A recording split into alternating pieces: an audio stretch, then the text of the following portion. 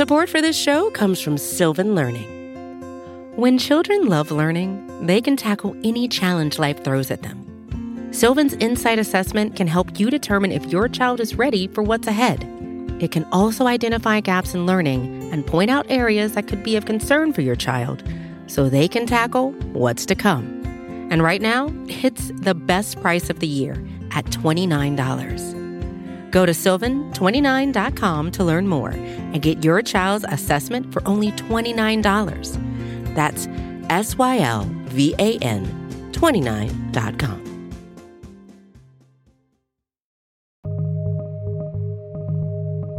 One of the things that Malcolm and Martin teach us is the joy of struggle. The joy of struggle. They absolutely talk about the bitter side, but they also talk about the beauty of struggle, that there's something unbelievably empowering in trying to struggle and resist against oppression. And there's a joy in trying to collectively raise consciousness.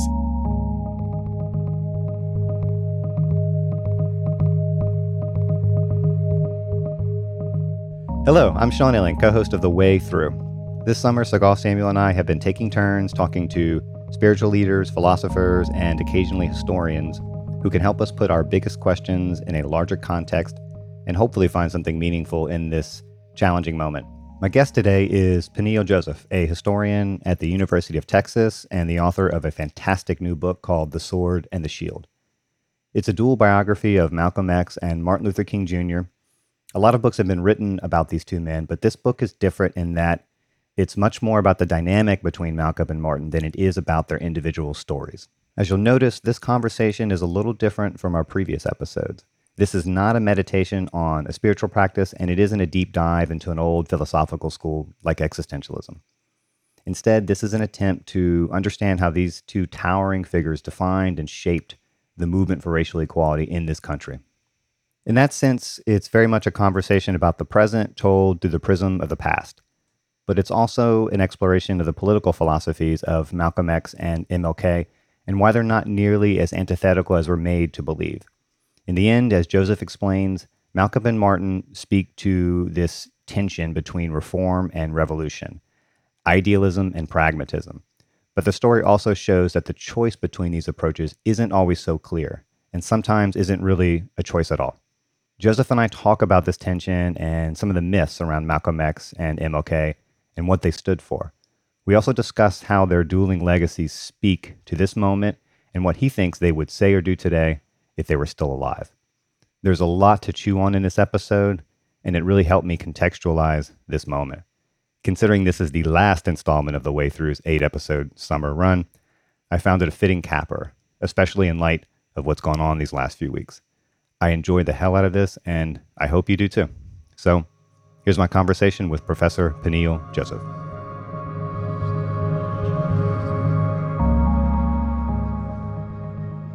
Professor Peniel Joseph, welcome to the show. Thank you for having me, Sean. Very excited to be here. So why Malcolm X and why MLK and why now, right? I mean, obviously, this is a very timely book and a very timely subject. But I imagine the landscape looked a little different when you took this project on. So I would love to start by just asking you what prompted you to write this book now. I would say it's my mother. I'm the proud son of Haitian immigrants. My mother's 81 years young, still living in Queens Village, New York, where I grew up. I grew up in Brooklyn and Queens. My mother she's a retired hospital worker, 1199 SEIU, which I later found out was Malcolm X's union, and so was Martin Luther King Jr.'s union, and it was Stokely Carmichael's union, Kwame Ture. And so I grew up in a very political household in New York in the 1980s. We had multiracial, multicultural friends, but it was an all-Black neighborhood in Queens, and my mother was a huge social justice advocate. She's a political activist, a feminist, a radical. I was on my first picket line in elementary school. So I've been in the space of what people are now calling anti-racism, but we called social justice, Black power, racial justice, ever since I was born. So I've been always mesmerized by these issues. But my mother is my social justice hero, somebody who put a line in the sand, moral and political, about what was right, what was wrong, about teaching me and my older brother, who's actually an ER doctor fighting COVID in Baltimore, She put a line in the sand, a demarcating line about just treating people with respect, treating people with dignity, whoever they were, but also telling us about Haitian history, Black history, and how important it was to study that history. So, in a lot of ways, the sword and the shield grows out of just a long-standing commitment to be in that space. So, for me, being a scholar activist has always been a vocation. So, it's always been a modus vivendi and not a modus operandi. We're obviously going to talk at length a little bit later about Black Lives Matter and all of the protests following the murder of George Floyd. But before we get there, I'm just curious, is there anything that you're seeing now or seeing since you finished writing the book that has changed how you think about the lives of either of these two men or their philosophies? I think it's been amplified. Absolutely. I think that for those of us like myself who are privileged to be in a space of thinking and working and writing and teaching about social justice, but also being lifelong students about social justice and about American history, world history, Black history, social movements, feminism, learning more about LGBTQIA, learning more about so many different notions of intersectionality, not just individual identity, but the intersectionality of issues, whether it's the environment or healthcare or mass incarceration or unemployment, voting rights. I think that it's been amplified the importance of the 1960s and the importance of Malcolm X's notion of radical Black dignity, Dr. King's notion of radical Black citizenship. So when I've witnessed folks, Black Lives Matter protests all around the country, the largest social movement ever that we've seen, over 4,700 separate protests, so many white, not even allies, but white people coming in solidarity with this movement, 7 to 26 million self-identified participants. You really just see how on a granular level, this would not have been able to occur without the movements that Malcolm and Martin represented, not so much as led, because people themselves lead these movements, but sometimes history converges and people decide there's going to be representatives, spokespersons. What's remarkable as well is that in this moment, so many of those representative leaders are Black women in a way that contrasts very significantly with the 1960s, not in terms of women's participation, but Black women's visibility. So we all know now, off the top of our heads, we can name Tamika Mallory. We can say Brittany Packnett. We can say Opal Tometi. We can say Alicia Garza, Patrice Concolors. You can just keep rolling on. And so it's not just Angela Davis, and it's not just Kathleen Cleaver and Ella Baker and Fannie Lou Hamer. It's these young women who are leading the charge for Black dignity and citizenship and connecting that, like King and Malcolm, to a larger concern of human rights. But what they teach us, and Malcolm and Martin tried to teach us too, is that you could get to the universal through the particular lens and struggle of Black folks and brown folks, right? And I think the best of LGBTQIA activism does the same thing, where they say, you can see yourself in our struggle. And just because we are centering our struggle, we are not displacing you, because you can see yourself in our struggle. And it's very simple, but because of the way we live in a patriarchal, heteronormative, white supremacist society that's anti non-able-bodied, that's anti people who have mental health and emotional health issues, that's anti the poor, that's anti those who are indigent and marginalized, we can't see ourselves in their struggle. And I think Martin and Malcolm at their best remind all of us we can see ourselves in the struggle of anybody else. Your book is very much about debunking some of the two-dimensional myths around Malcolm and Martin. Martin Luther King as this kind of safe, comfortable, insider type figure, and of course, Malcolm as the by any means necessary renegade. There's obviously some truth in those caricatures, but what do they miss? I like that you said safe. Sean. So I'll start with Dr. King because Dr. King is anything but safe. I mean, boy, he is, one of the pleasures of doing the research and writing the book was seeing and really being in awe of how bold Martin Luther King Jr. was and how much love he had for political underdogs of all stripes. And so, one of the things that people miss is that Dr. King is a revolutionary, somebody who is really leading the whole United States of America and the whole world towards this moral and political reckoning that accelerates during the last 3 years of his life. But what's also missed is the way in which Malcolm X, who is the boldest critic of white supremacy of his generation, really of the 20th century, becomes King's alter ego and absolutely impacts King's radicalism, King's ability to work with and dialogue with Black Power icons and revolutionaries like Stokely Carmichael, later Kwame Ture. So when you think the interesting part about doing this research and trying to write this book was I always imagined, what if you did a book or read a book or there was a book about King and Malcolm X that looked at each comparatively in their own time. So you get King in 1950, 51, 52, 53, 54, 55, but you get Malcolm alongside. And when you look at their public careers, for King, it's 1955 to 68, Malcolm 52 to 65, you see not just juxtapositions, but real convergences. And I always thought that would be fascinating.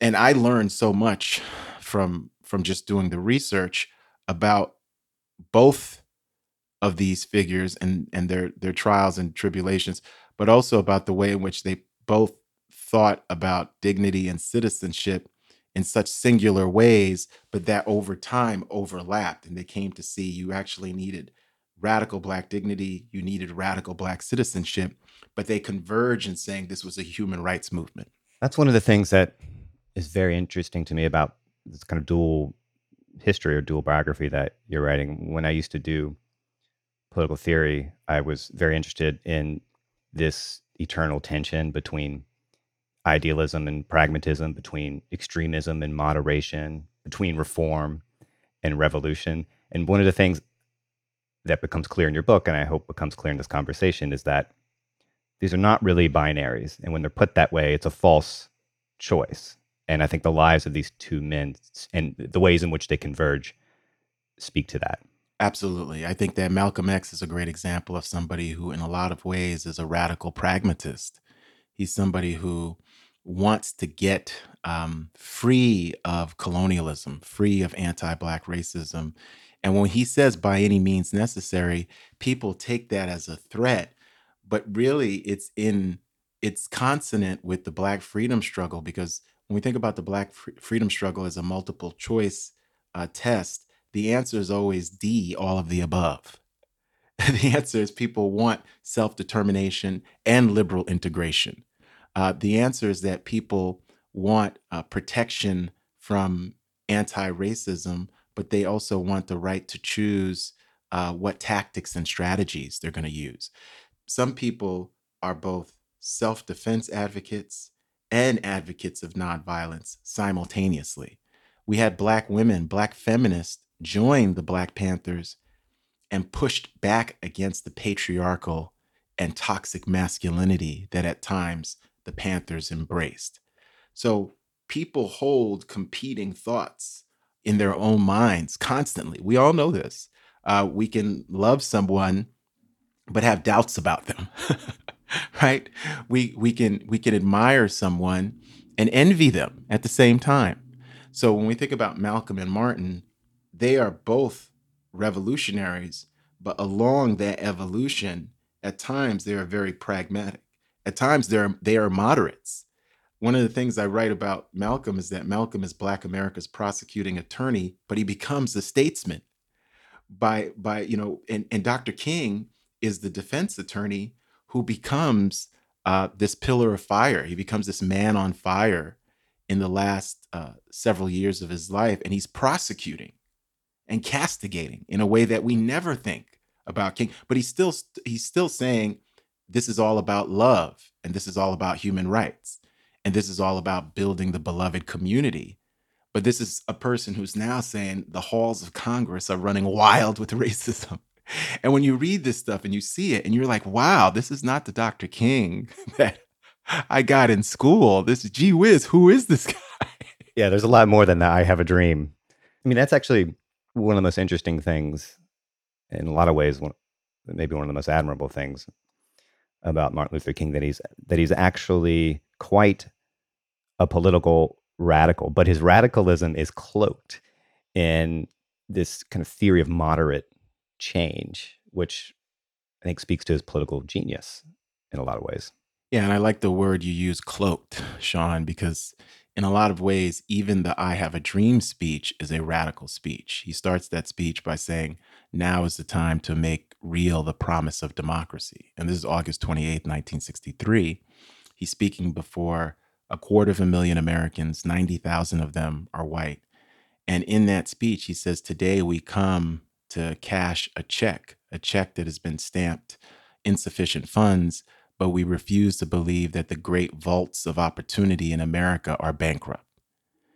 And so throughout that speech, he talks about racial slavery. One of the things I argue is that both Malcolm and Martin had their own 1619 project. You know, my friend Nicole Hannah Jones has won a Pulitzer Prize heading this monumental multimedia project that the New York Times did on racial slavery from Jamestown to the present that is now being taught in all kinds of schools, that the right wing is attacking, but that really shows us racial slavery, the caste system it's set up, and how it's connected to the way in which institutions such as healthcare and mass incarceration and housing and public schools are conceived in the United States, and how it sets up supply chains of power and privilege for whites and supply chains of grief and misery for blacks.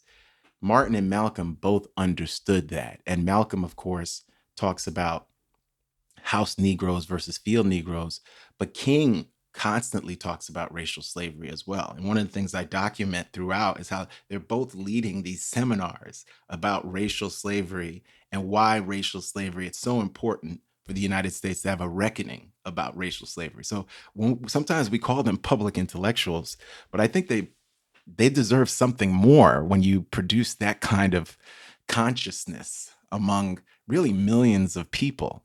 Do you think that in part because of the way Martin couched his radicalism, do you think a lot of people who don't share his vision have exploited it or co-opted it in ways that betray it? I'd say all three. I think the exploitation, the co-optation, the betrayal is there. And I think the reason that occurred was it was really civil rights activists after Dr. King was assassinated had a choice. They wanted to institutionalize his memory. And when we think about that, Dr. King is assassinated Thursday, April 4th at 6 p.m. Memphis time, 1968. And the whole country is at a crossroads. We can choose the beloved community. This is just 2 months after the Kerner Commission report is published. That commission is a bestseller, sells over 650,000 copies that year. And that commission says that the nation is turning into two separate nations, white, black, separate, unequal, hostile, that the ghetto has been created and is a creation of white people and white supremacy and white politicians. And the only way out of the racial injustice maelstrom of the 1960s is for us to have a massive investment in black communities and racial desegregation. And instead, we choose law and order. And so when we think about what activists, really led by Coretta Scott King and people like Vincent Harding, people who were very close to Dr. King, what they had a choice of was how do we institutionalize the memory of this activist, and in so doing, institutionalize the memory of the civil rights movement, that struggle.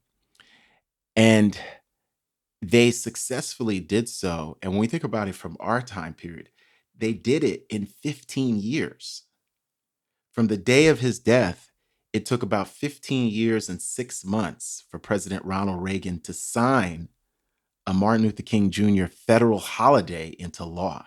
That's extraordinary. That absolutely could not happen now. Reagan was not a friend of the Black freedom struggle. He was not a friend of the Black Panthers. He was not a friend of Dr. Martin Luther King Jr. He's forced. Dr. King's holiday, Reagan is compelled to sign that, because what the movement successfully does is this, and this is the choice that you're talking about.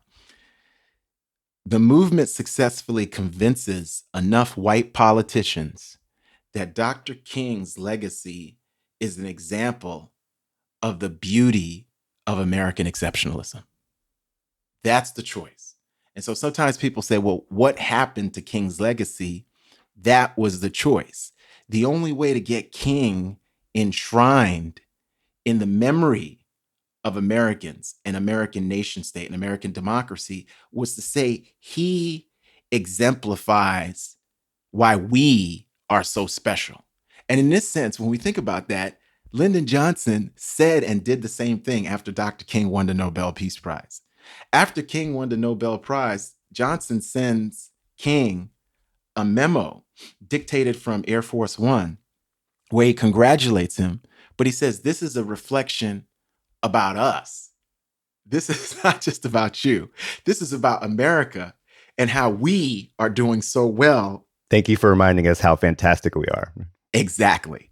And so that's why King's legacy is the legacy we have now, because the only way we got it was not to say that, look, we're going to use him to understand the crucible of race in America and how our original sin of racial slavery continues up into the present. And we had this prophet in the United States of America. We had many prophets at the time, but this singular prophet who brought us at times closer to the ideals that we have espoused historically. We didn't want to do that. And so we are left with a king who's sort of this paper saint instead of a king who forces us all to wrestle with issues of economic exploitation, of anti-Black racism, anti-immigration, anti-Muslim, our homophobia and our assaults against trans and queer and lesbians, the way in which neoliberalism privatizes, commodifies, exploits not just public space and public treasure for private wealth, but also it exploits and commodifies human beings in the service of basically saying that the whole point of America is profit. And when we think about Dr. King, he said there were three evils facing the United States by 1967, 68, and the world. He said they were militarism, materialism, and racism. He said these are the triple threats facing humanity. And what's extraordinary about King, and this is why I think King is so important, is that King says it's going to be a bitter but beautiful struggle, but we can transform these things. So King always has this underlying hope, even as he is in tears when he's in Marks, Mississippi, speaking to hundreds of poor African Americans, and mothers are telling him that they don't have food for their children, they don't have blankets in the cold, they don't have shoes for the children. He's in tears. Andy Young and Ralph Abernathy are watching him, and King is in tears. And King has always spoken to poor people, and this is 1968, but he's in tears. And what King says, and he's echoing Malcolm X here, King says, the way you're all living in Marks, Mississippi is a crime. And we are going to occupy Washington, D.C., the nation's capital, until this ends. When you see that, you just say, I mean, you have tears in your eyes, and you say, this is unbelievable. This is unbelievable. And King gives them a history lesson saying, you have no money and everyone's telling you to pull yourselves up by your bootstraps. King tells them about the Homestead Act and how European immigrants and settlers got millions of free acres of land from the government, and Black people didn't get the 40 acres and a mule, yet everyone's telling them in 1968 to pull themselves up by their bootstraps. This is Martin Luther King Jr. So when you see this figure, you see such a radical, prophetic figure. No more meetings with the President of the United States. No more Nobel Prizes. No more Time Man of the Year. This is this revolutionary figure who's going to use nonviolence to alter power relations, not just in the United States, but between the global North and the South. How can you not be impressed by that and try to yourself wrestle with that? Support for this show comes from Sylvan Learning. As a parent, you want your child to have every opportunity, but giving them the tools they need to tackle every challenge, that takes a team. Now more than ever, educational support tailored exactly to what your child needs can make all the difference. That's why parents have trusted Sylvan Learning for 45 years as the ultimate teammate in their child's educational journey, instilling in them a love for learning and a passion for reaching the next level. And Sylvan's Insight Assessment can identify gaps in learning and areas that could be of concern for your child. It's a 360-degree view into your child's learning that you can't find anywhere else, and helps ensure that your child didn't miss something in school that might put them at a disadvantage in the future. And right now, it's the best price of the year at $29. Go to sylvan29.com to learn more and get your child's assessment for only $29. That's SYLVAN 29.com.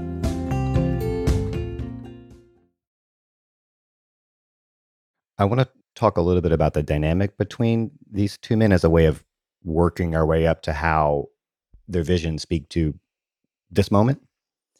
And the relationship between these two is very complicated and constantly evolving. When I was preparing for this conversation and reading your book, I went back and watched some old interviews with Malcolm X, and he says some pretty harsh things. When talking about Martin Luther King, I just want to quote a couple here. At one point, he calls Martin Luther King a religious Uncle Tom. He says he's, quote, subsidized by the white man to keep black people defenseless. Those are strong words, man. It was pretty ugly in the beginning, wasn't it? Yeah, and I think this is an important time to talk about what are Malcolm's and Martin's origins. So I'll start with Malcolm. Malcolm is born on May 19th, 1925 in Omaha, Nebraska, to two Black activists, Louise and Earl Little. His mother is from the Caribbean, from Grenada. His father's from Georgia. And when we think about Malcolm X, Malcolm X's parents are Garveyites. And Marcus Garvey is the Black nationalist revolutionary Pan-Africanist who organizes the Universal Negro Improvement Association, which is the largest mass Black freedom movement in really world history. 3 to 5 million people are part of the Garvey movement, not just in the United States, but Canada, South America, Latin America, Africa, and the Caribbean. And so when we think about Garvey is the person who's the framework for things that come after, including the Nation of Islam, including Malcolm X, including so many different efforts for Black people to say that Black is beautiful, Black pride, Essence Magazine, FUBU, for us, by us. That's Marcus Garvey. We have to always remember that. And so Malcolm is coming from that tradition, but it's also a tradition of racial trauma. His father is murdered by white supremacists when he's 6 years old in Lansing, Michigan. His mother is institutionalized in a psychiatric hospital for most of his adult life. Malcolm Little, is a foster child until he moves to Boston at the age of 15. He's over 6 feet tall at the age of 15. He moves to Boston to live with his half-sister, Ella Mae Collins. And for the next 6 years, Malcolm is operating at the lower frequencies of Black life in Roxbury, Boston, and in Harlem, selling marijuana. He's connected to all kinds of illegal activities. He's at times working as a day laborer. He's working as a cook. He's working as a Pullman car porter. Finally arrested in 1946, and is going to spend 76 months in prison for theft, being part of an interracial theft ring in Massachusetts.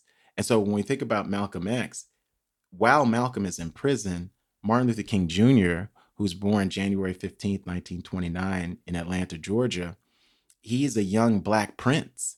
He's the son of one of the most important preachers and Black families in Georgia, Ebenezer Baptist Church. really Martin King's father is coming from sharecroppers. Martin King's mother is coming from Black people who were absolutely very successful and entrepreneurs and preachers.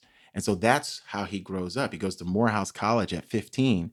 So when he is in his sophomore year at Morehouse College, Malcolm, who's 3.5 years older, is being called Satan because he was Detroit Red, but they're calling him Satan because of his attitude in prison, right? So these are two African American political leaders whose understanding of American democracy, whose understanding of race is shaped by their own experiences. Malcolm in prison joins the Nation of Islam, has his epiphany in prison, and really becomes even more than just a political activist. He becomes an intellectual in prison, a scholar in prison, and uses that time to hone debate skills, to read about religion, African history, African American history, Du Bois, the whole range of the Black freedom struggle. King is getting this under the tutelage of people like Benjamin Mays, the president of Morehouse College, which was the best Black school, all boys school for men in the 1940s, and still is Morehouse. So when we think about King's vision of American democracy, even as he imbibes, he's reading Gandhi, he's reading Howard Thurman, he's reading Tillich, he's reading all these different people, Reinhold Niebuhr, he's reading philosophers, he's reading Marx. His understanding of Black and racial oppression is at the abstract, even though he's experienced some racism. And there's a great anecdote in there about how both Malcolm and Martin reacted to Gone with the Wind. Dr. King was 10 when Gone with the Wind premieres in Atlanta, and he's aghast because Daddy King and folks have told him how racist that film is. Malcolm sees it at 14 in Mason, Michigan.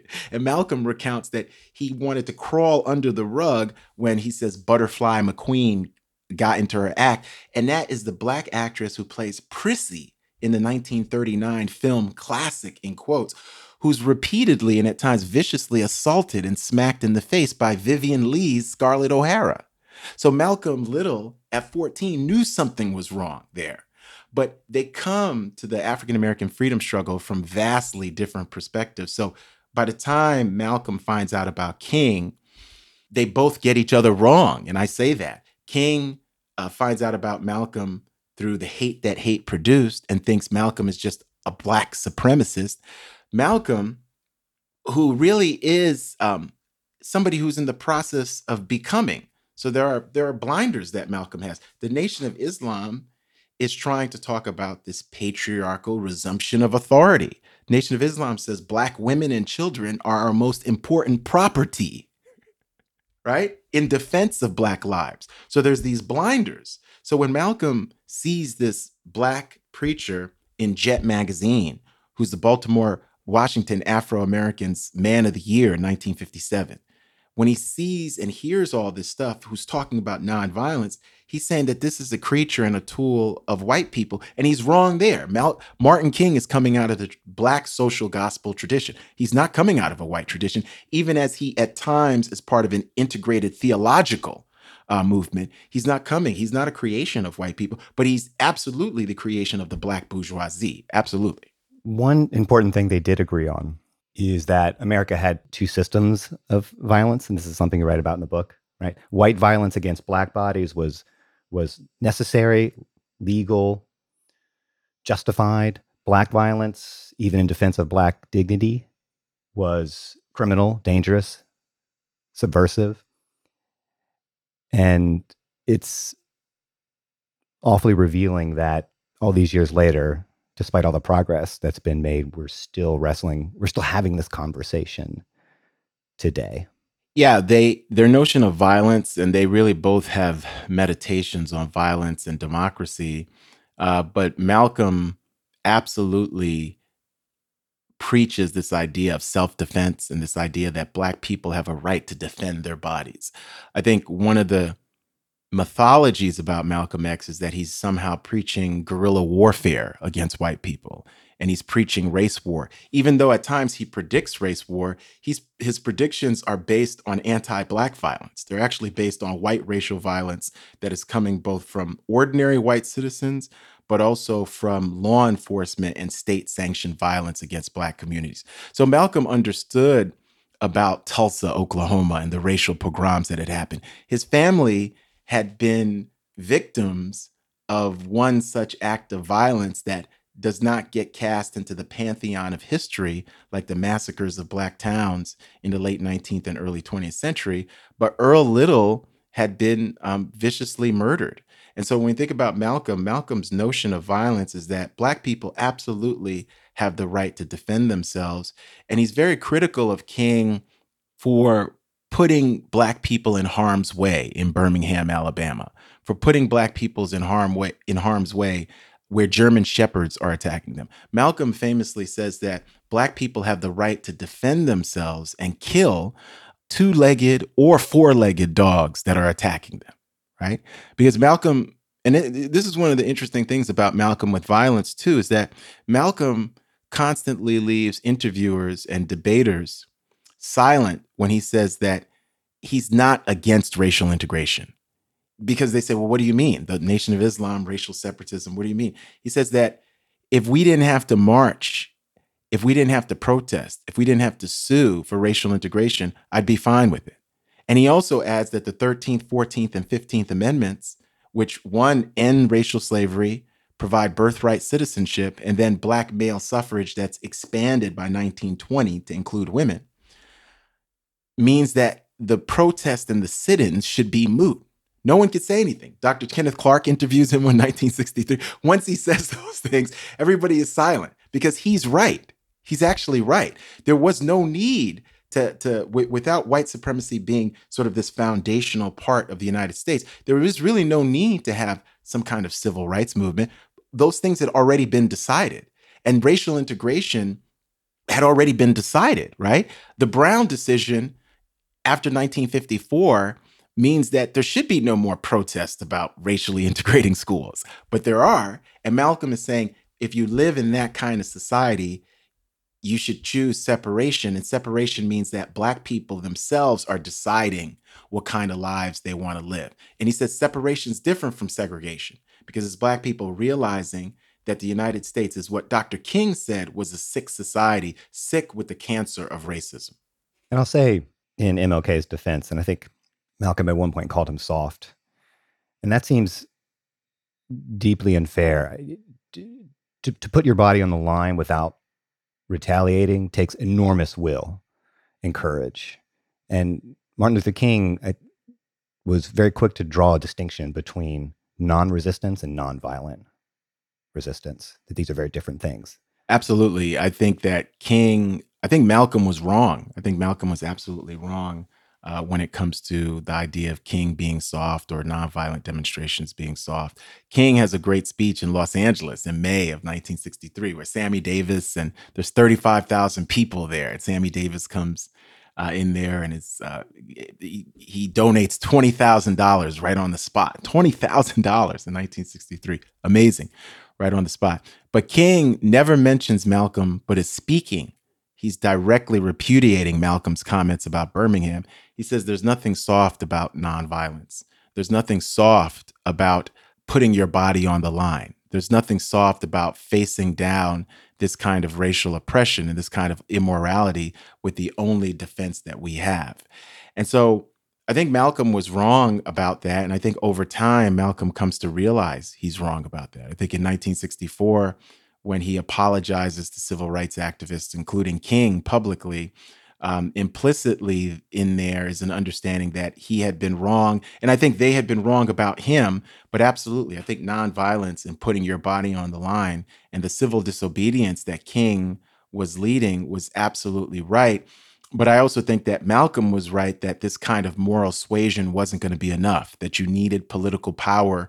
You were going to actually have to coerce and force these institutions into doing the right thing. And that required radical Black dignity, and it required a different face. It required a different approach.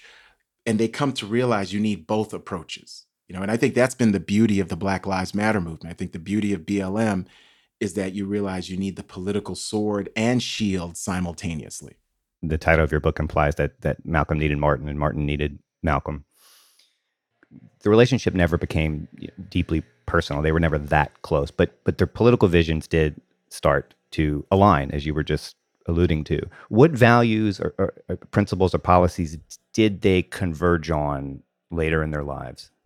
I think that one, just as individuals, they each have personal sincerity, uh, political integrity, and this unapologetic love for Black people, which is really important. I think they both love and admire poor Black people, what Frantz Fanon is called the wretched of the earth, people who've been incarcerated. King could sleep on the floor of shotgun shacks. Malcolm always remembered his time in prison and tried to help those who were incarcerated and formerly incarcerated. Um, I think they're going to agree on this idea of dignity and citizenship over time. Malcolm's going to come to agree, and you see it in the Ballot or the Bullet speech of 1964, that democratic institutions do have to change and be transformed. He doesn't agree that white elected officials somehow are going to be part of this coalition. He believes that Black people themselves should vote, and Black people themselves should hold whoever they elect accountable.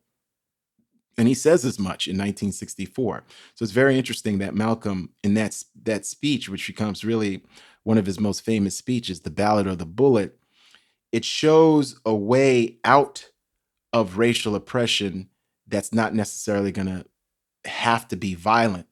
And this is in contrast to one of his most famous speeches in November of 1963, Message to the Grassroots, because that speech really makes a different argument, makes the argument that, he says at one point in that speech in Detroit at the Grassroots Leadership Conference, he says that, you never heard of a revolution where people are singing because they're too busy swinging.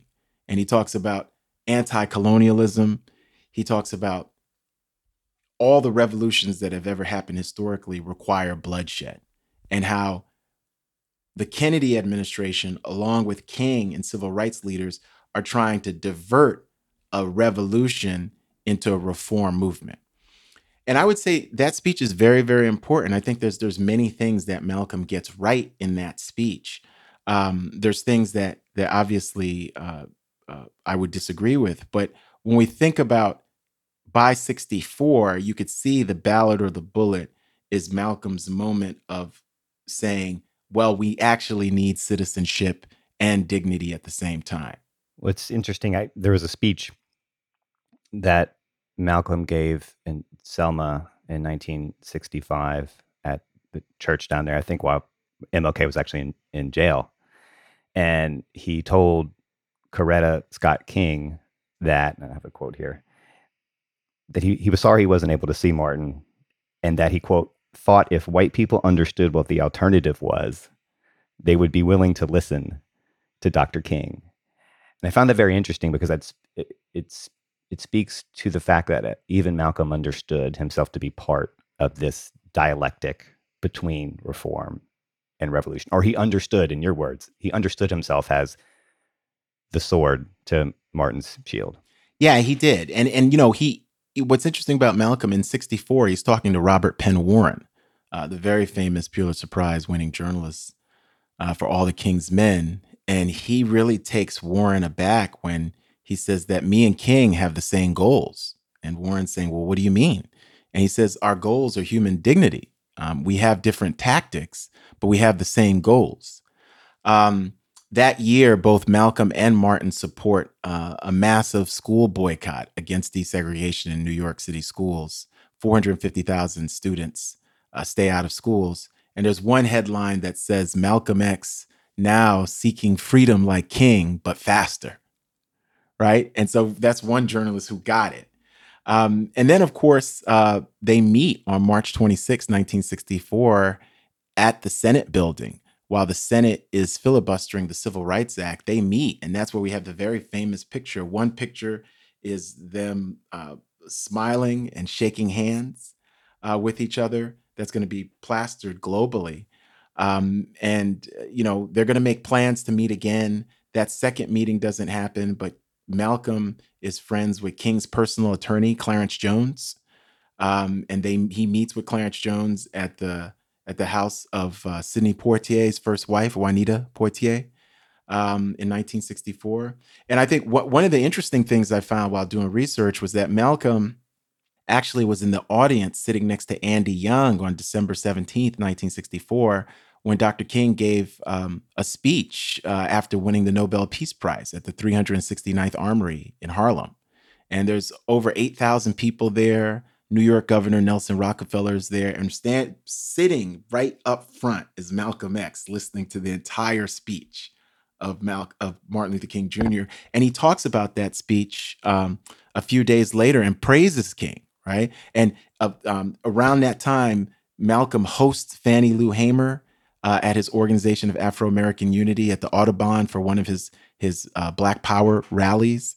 And then, of course, in February, he goes to Selma. So you could see the convergence between them throughout 1964, but I would argue even earlier in the course of their political careers. Well, you mentioned this earlier. Obviously, both of these men kind of developed their political consciousness and their styles through their religious institutions. Nation of Islam in the case of Malcolm, and the African American Church in the case of Martin.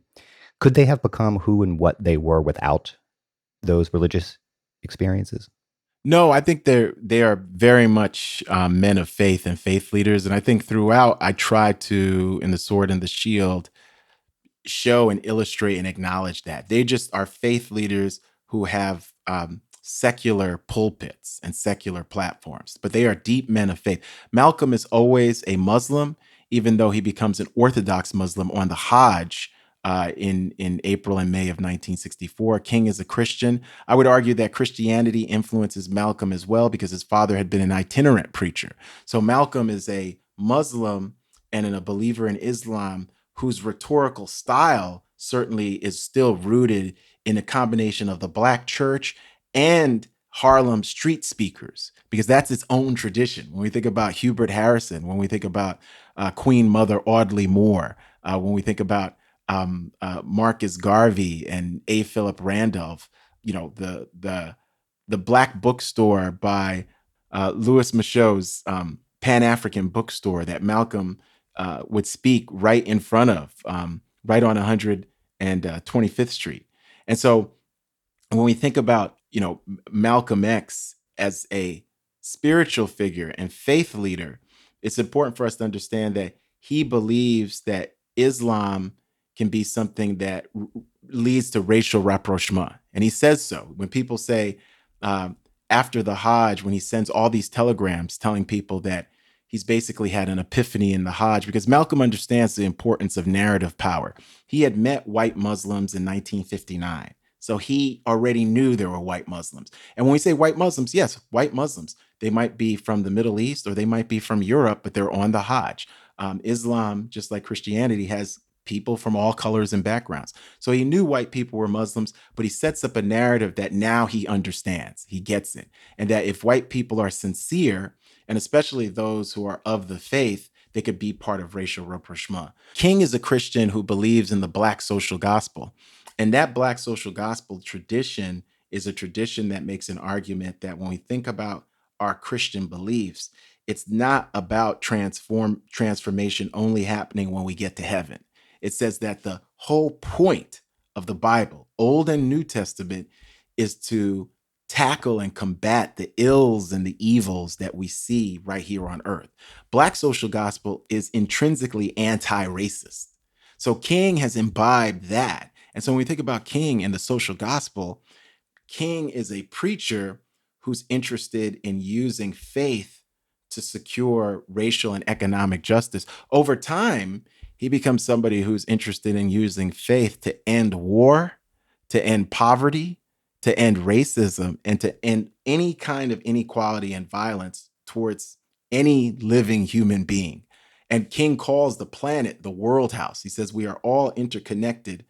We're all bound in the single garment of mutual destiny. So their faith is incredibly important. The movement for racial justice today intersects with the legacies of these two leaders in, I think, pretty obvious ways. You have the large scale acts of civil disobedience, very much echo Martin, and some of the more defiant rejections of systemic racism echo Malcolm. If they were alive today, I'm curious what you think they would say. And maybe more importantly, what do you think they would do? I think they would have a lot to learn from these current movements, especially the intersectional aspects of identity in terms of race, class, gender, sexuality, and how that has been so signal to these movements in really beautiful ways, where you see Black Trans Lives Matter rallies with tens of thousands of people in Brooklyn just this spring. I think that they would both be supportive of the BLM movement and be trying to work at it in different ways. When we look at Malcolm, Malcolm was really interested in the global stage. He was interested in setting up coalitions and alliances in Africa, the Middle East. He's at Oxford University, and one of his last speeches, where very famously he's actually taking the Barry Goldwater side for different reasons of extremism and defense of liberty is no vice. And he's saying at the end of that speech, he's willing to get together with anyone, no matter what color, who wants to change the miserable condition on the face of this earth. So I think Malcolm would really be interested in these global demonstrations, be interested in how can we transform Africa and the Middle East and poverty globally in the context of these Black Lives Matter demonstrations. And I think King would be doing what he did in 1968. King was trying to lead a multiracial army of the poor. When we think about the Poor People's Campaign, alongside of Marion Wright Edelman, the head of the Children's Defense Fund, he was getting together with Native American and Indigenous, Latinx, farm workers, whites from Appalachia and other places, alongside of Black people, to get what we now call a universal basic income, but it's a guaranteed income, guaranteed employment. King argued for guaranteed health care, and he talked about food justice and environmental health care because he was in the Mississippi Delta and the Alabama Black Belt. And he saw what farm workers were experiencing in New Mexico and California and other places.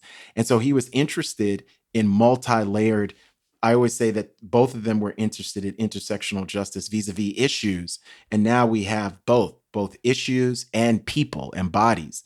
And when we think about where they'd be doing the whole notion of radical Black citizenship and dignity, but at the global scale. King, absolutely interested in how do we change democratic institutions from within. And I think Malcolm, really, how do we pressure American imperialism? How do we pressure American monopoly capitalists? How do we pressure the oligarchs in this society and the corporations and those who set up disparate power relations using global pressure, using global solidarity? That's what Malcolm tried to do. And I would add that it's both Africa, the Middle East, the third world, but Europe. Malcolm X was incredibly popular in Europe.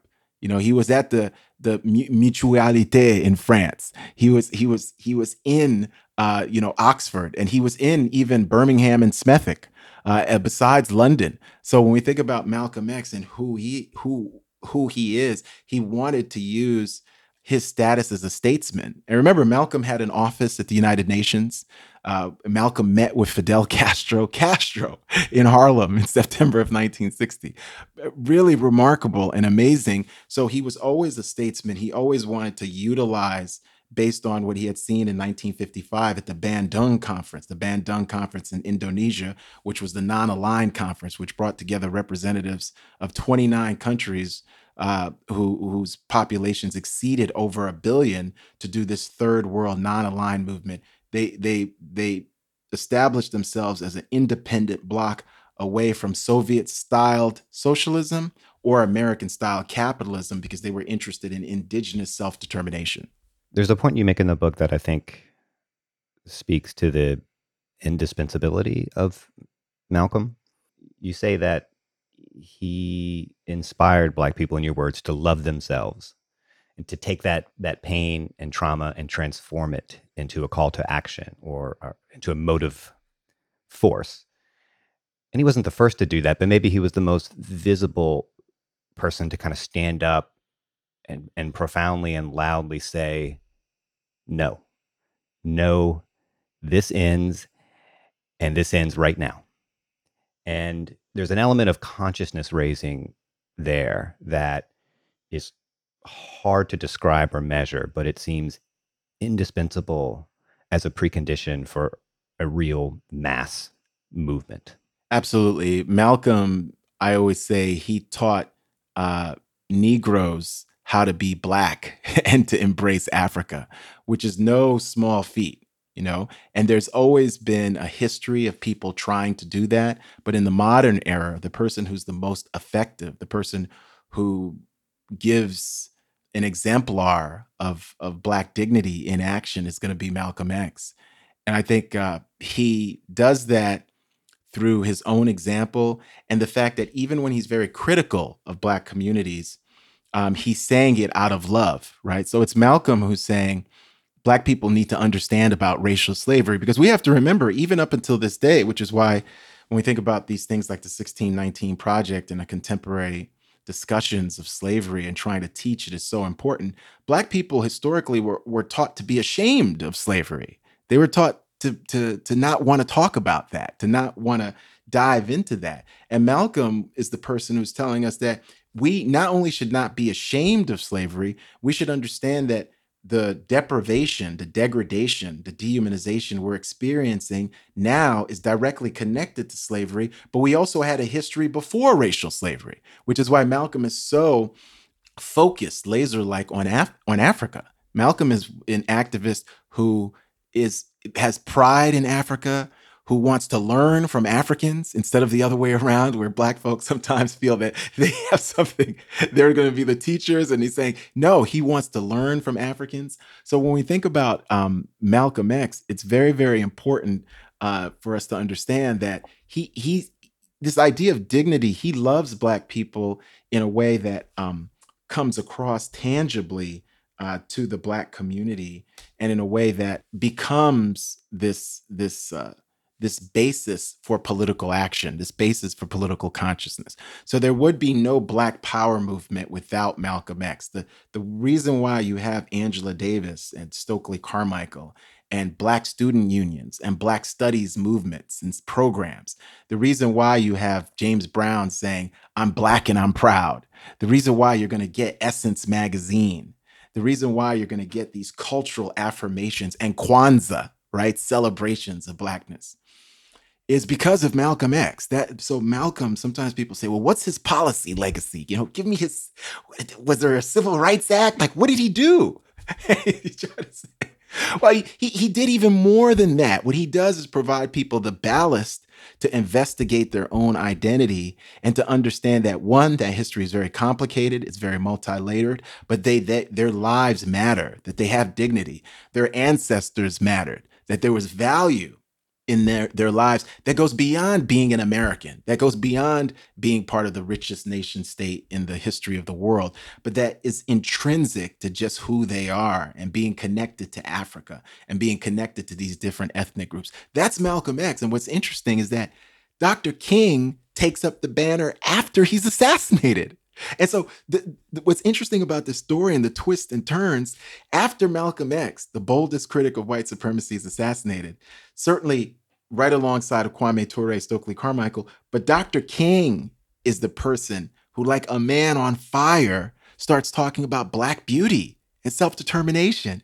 And so when you read this and you see this, it makes me smile because it's extraordinary. And again, it gives me huge admiration for King, because when we think about King and Malcolm, if they were playing good cop, bad cop, once the bad cop is assassinated, the person who takes on the role, people think it's going to be Stokely Carmichael.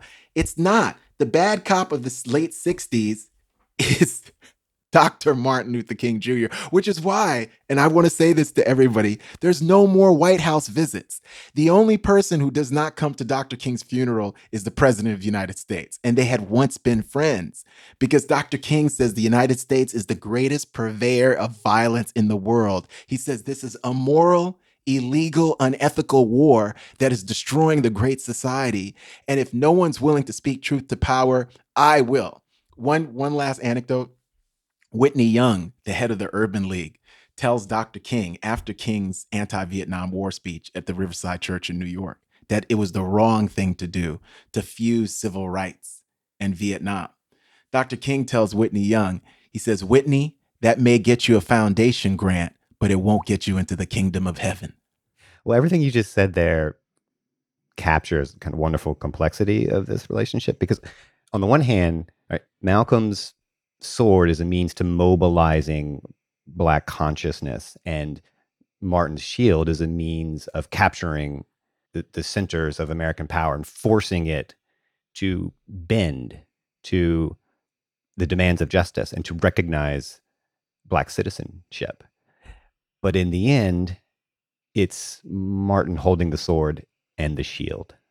And somehow that's how it should be, and how it was always going to be. Yes. And, they really both held it, because King holds it at the end, and Malcolm by 64 is taking that shield, and that I think he's learned from King, and he's trying to bring that diplomatic shield both within the United States and the domestic sphere to form coalitions with civil rights activists, but certainly in the Middle East, the Third World, Africa, and Europe, saying that the civil rights movement is a human rights movement. Malcolm is planning to go towards the United Nations and charge the United States with crimes and human rights violations against Black people.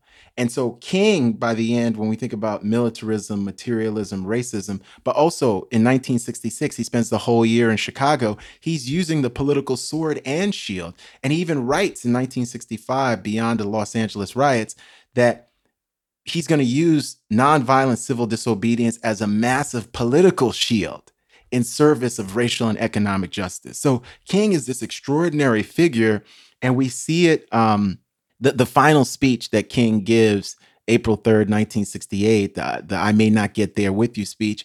In that speech, he's defiant. In that speech, he says that in Birmingham, we didn't let any German shepherds or fire hoses turn us around. And he says, tomorrow we're going to march, and we're not going to let any illegal injunction turn us around.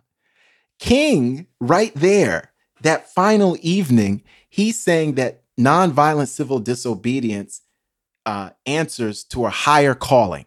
And whether the courts are saying they're going to allow it or not, King is not a lawyer. He's declaring the injunction illegal. Right? He's saying we're going to march with these 1,100 striking sanitation workers in Memphis, Tennessee for a living wage, no matter what courts tell us, no matter what police tell us. This is Martin Luther King Jr. When you see this, you say, oh my God, this is extraordinary. This is what Malcolm had been asking and demanding in 63 when Malcolm X said the March on Washington was a farce on Washington. Malcolm said, they should have paralyzed the entire city, that we needed a reckoning. We didn't need to wait. And what King, by the late 60s, says is, yes, this is what we're going to use. We're going to use nonviolent political civil disobedience as a political sword and a shield. And he's going to really rock this whole nation, because right before his assassination, Wall Street Journal, New York Times, all these magazines are saying King is bringing a violent movement to Washington. He's not. King doesn't curse. He isn't bringing a knife or a gun to Washington, D.C. What he's bringing is incredible moral witness and courage. And he never gets to Resurrection City because he's assassinated. So it becomes clear when we read and we study King why the assassination. This is a man who is representing global political mobilization, and he has the moral power of the entire world really behind him. If King had stayed in Washington, D.C. in the summer of 68, the election, this country would have been transformed. It's also worth noting, especially given what's happening all around us at this moment, that both Malcolm and Martin warned political leaders of the specter of racial uprisings if the nation didn't fully commit to Black citizenship. And I don't think it took a prophet to conclude that at the time, but they were obviously right, and that just seems worth flagging. Absolutely. And Dr. King, such deep empathy, for people who were poor and people who had to resort to violence in certain instances. He said that riots were the language of the unheard, and he implored the Johnson administration. He implored law enforcement. He negotiated with big city chiefs in New York and Los Angeles, as did Malcolm. He implored them to understand, let's dig and go to the roots of the rioting and the urban unrest and the political rebellions. King testified before the Kerner Commission right around the same time that predominantly white demonstrators were brutalized at the Pentagon in October of 1967. And there's great interviews or footage at the time where you talk to black people, some of whom were at the Pentagon, but they said that when they saw the law enforcement brutalizing white people at the Pentagon, they said, oh my God, I can't believe this. This is some dangerous work we're doing. They're beating on white folks, right? And so King is at a time of great turmoil, right? By a few months after King's death, white and black activists are brutalized in Grant Park in Chicago. And the slogan that white activists and black activists yell is that the whole world is watching. Right. And that's really one of the most important slogans of the 1960s that we often don't think about, because Malcolm and Martin were saying that as well. This idea of witness, certainly James Baldwin talks about being a witness, and Baldwin has been resuscitated in this time period as well. But Martin and Malcolm, this idea of the whole world is watching, what does it mean? We're talking about the gap between the rhetoric of American democracy, the rhetoric of American exceptionalism, and its reality, the brutal underside. So as demonstrators were being beaten, they were being hauled into paddy wagons, including elderly white women, mothers and grandmothers, by Chicago PD. They were chanting, the whole world is watching. And that's what Malcolm X said, and Dr. Martin Luther King Jr., that what was going on in the United States was immoral, it was politically indefensible, and somebody would have to answer to what was happening. There had to be a day of reckoning, and they tried to hasten that day of reckoning. One thing I do want to say before we wrap this up, and it's something that came up in a previous episode about Albert Camus, and it's this idea or this belief of Malcolm's that there's something tragic but also inspiring in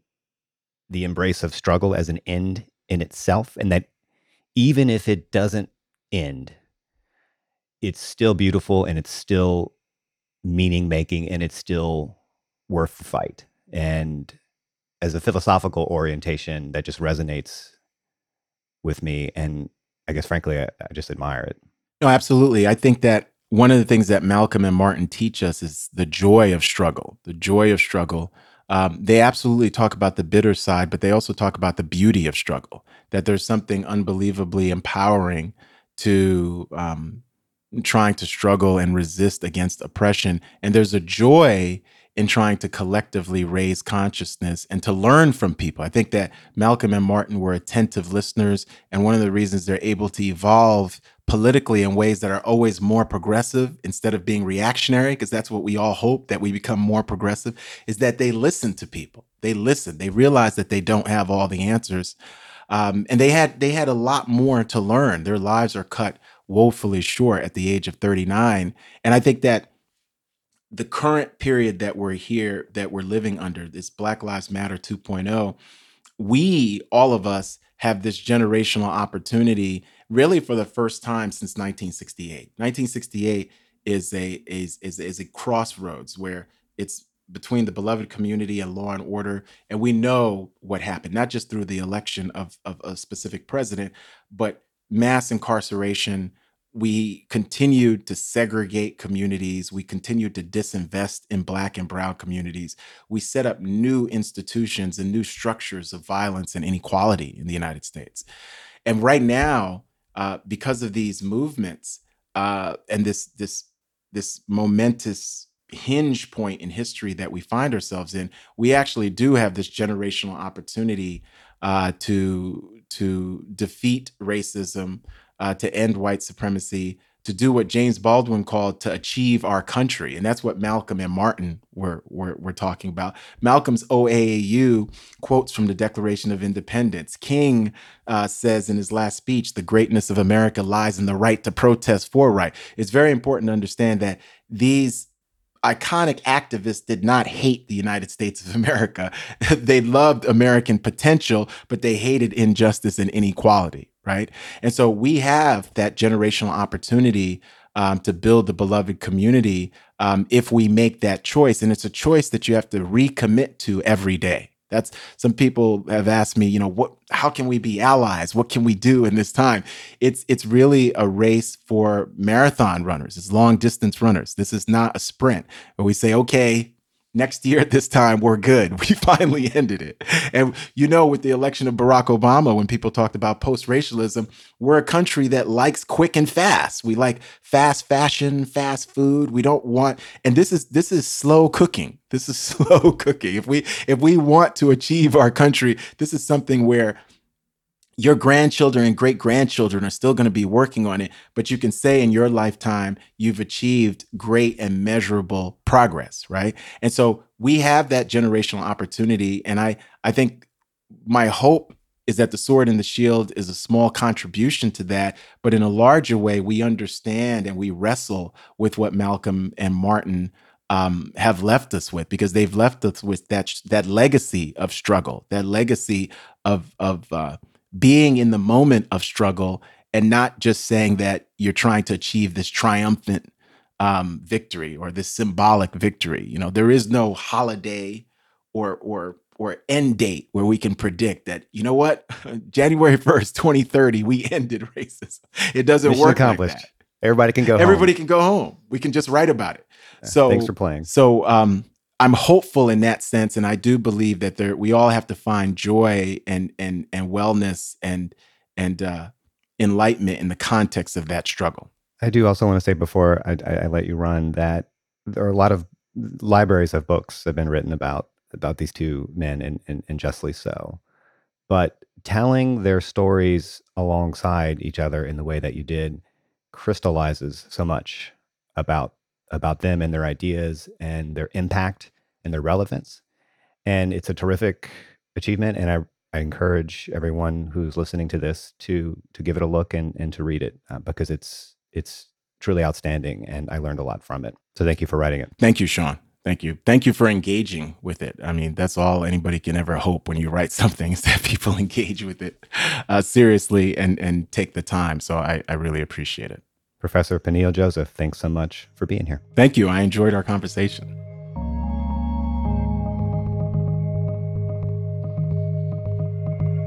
Thank you for joining us. As I said at the top, this is the last episode of our series, and my co-host Segal Samuel and I have enjoyed it so very much. We hope you'll go back and listen to our earlier episodes if you haven't already.